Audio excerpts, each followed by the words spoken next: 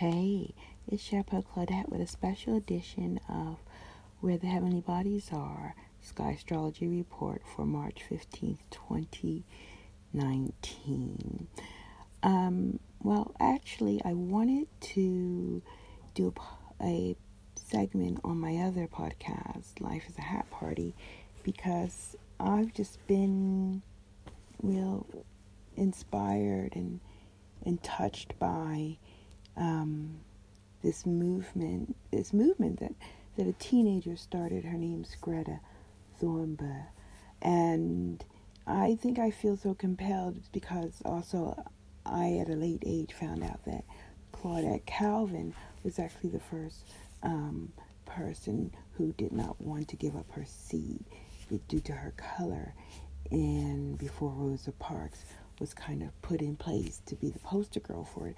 But Claudette was 14 when she stood her ground. And it's something just reminding us about the youth and not to dismiss them as, just into their phones or not knowing what they're doing or not doing their homework or not making their bed or being messy. The list goes on and on, doesn't it? But today I was tearful when I could see, starting in a way from New Zealand by the technology we have at our disposal now.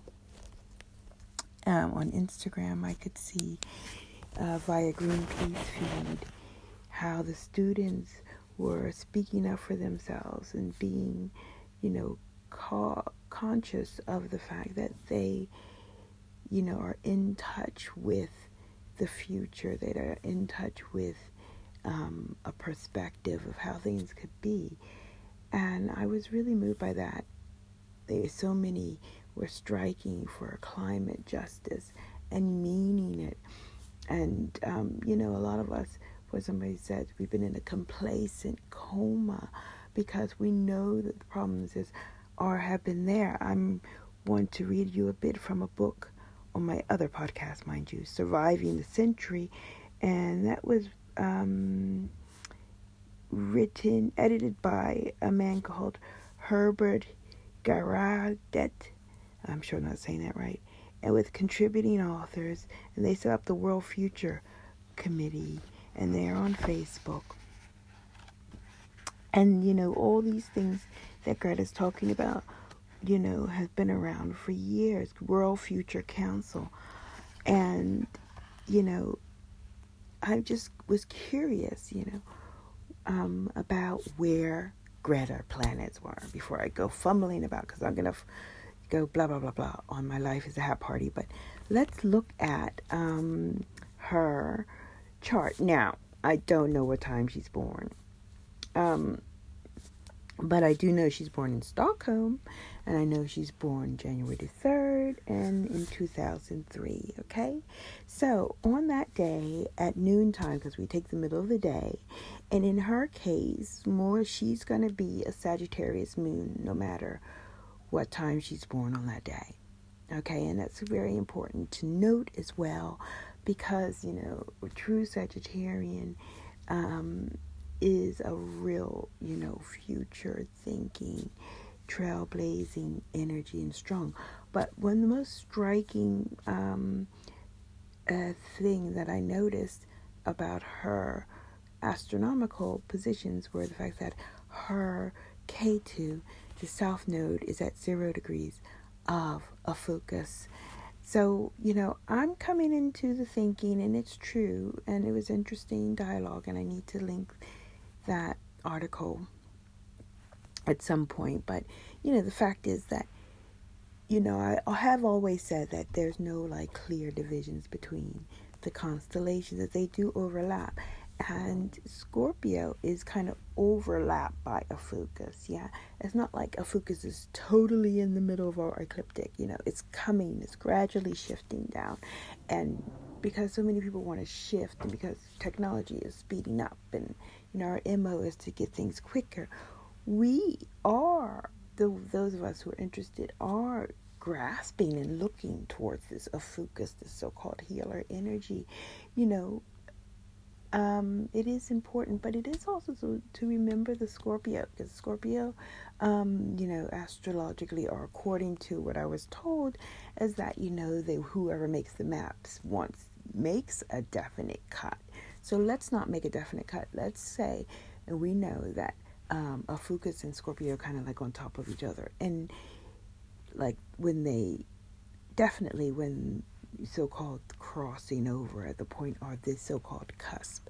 So Greta Moon, her Pluto is in Ophiuchus, okay, 10 degrees 41, which makes sense to me because my Venus and Mars is at 9 and 10 degrees of Ophiuchus, and I was wondering why I have such a liking to her and affinity, and that explains it. But K2 is at 0 degrees of Ophiuchus, which means it's on the border, which means it's still in Scorpio, which means it's passionate and bringing some, because this is the point of karma. This is what we come with, she comes with a kind of really extreme, because Scorpios are extreme in a way that they're just passionate, they are in deep, they're not BSing about anything, they're not superficial on any level, because they just want to dive deep. And that is welcoming for me, because I do appreciate non-superficiality, to say. I don't even know if that word exists. Anyway, the other thing, what we notice about her horoscope her astronomical mathematical positions at the time of her birth, is that her Mercury is standing still retrograde. That's a really strong point that we just had, that I kind of passed. It's at 32 degrees of Sagittarius, which is also at the cusp. And I found that with Stephen Hawking and Carl Sagan and Mac Laukin, who's a very young person, in Tesla, and I found that time and time again, when people have heavenly bodies or special points on the cusp, it seems to give them a special power. I always think of it as like being in the middle of everything, but not belonging to anything, and being free in that way. So, say her K2 is on the cusp of Sagittarius and Ophiuchus, so she can, pull a little bit Scorpio when she wants to, and pull a little bit of Sagittarius when she wants to. She can combine them if she wants to, and that gives you power. Or she could be totally free of them, which is, I think, is the cliche, is the key, to be totally independent of them, which that 0 or that in degree gives you, is more like the 0, because it just encapsulates you to be free and to protect yourself from any other influences, and to be true in a way on that point. So she has quite a few of those situations. Her Jupiter is, less than 2 degrees away, 1 degree away from the cusp of Cancer and Leo. Like I said, K2 South Node is on the cusp of Scorpio and Ophiuchus. Then we have her Mercury, which is really important. Of course, it's retrograde as well, which has to do with, a lot of things inherited from the ancestors as well. That's at 32 degrees of Sagittarius, and Sagittarius only has 33 degrees of the ecliptic. And her Uranus, which is very strong in her aspects, is at 26, almost 27 degrees of Capricorn, which is also the last position in that constellation. So it's amazing to be able to mathematically look at these points and give her all the support that we can, because not all of us can deliver what needs to be said, like she has been doing. And I am so grateful for that, I have to say, because, I don't know if it's just me,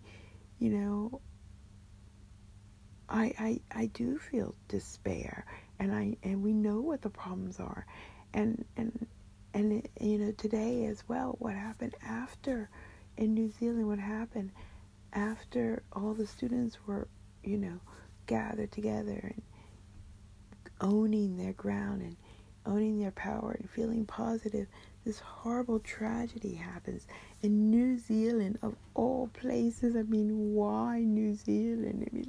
Is there any other place that's pure or special? No.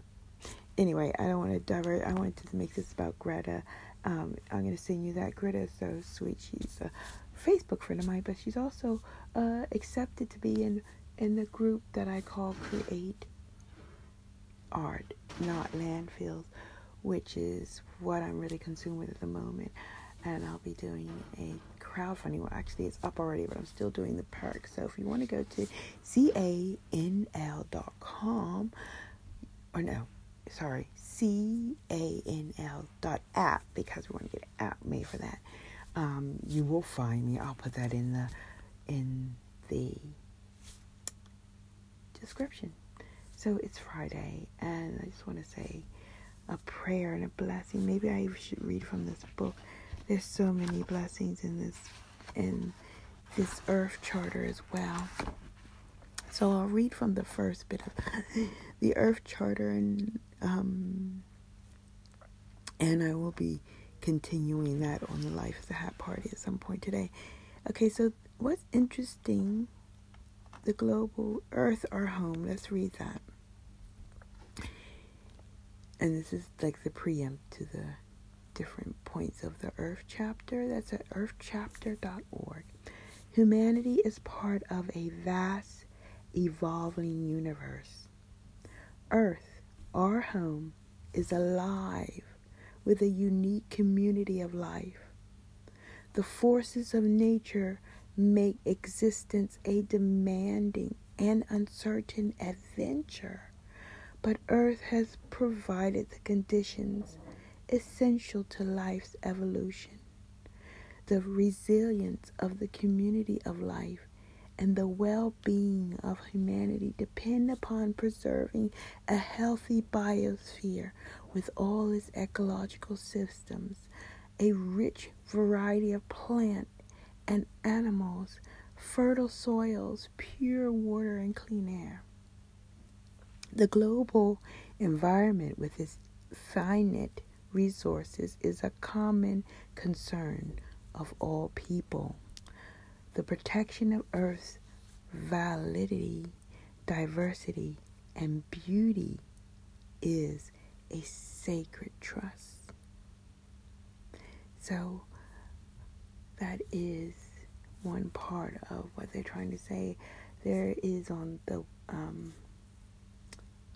on my link that I gonna give you in the description, there's a video after my video from the earthchapter.org, or you can go to earthchapter.org, and they have an app as well, because it's very moving. It's very, very moving.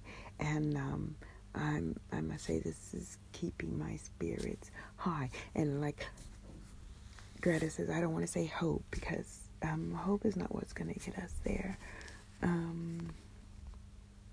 So belief.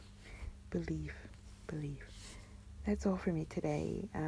Jumping in the middle of the week, I should tell you, of course, I would be naughty if I didn't tell you that the sun is now in the next constellation of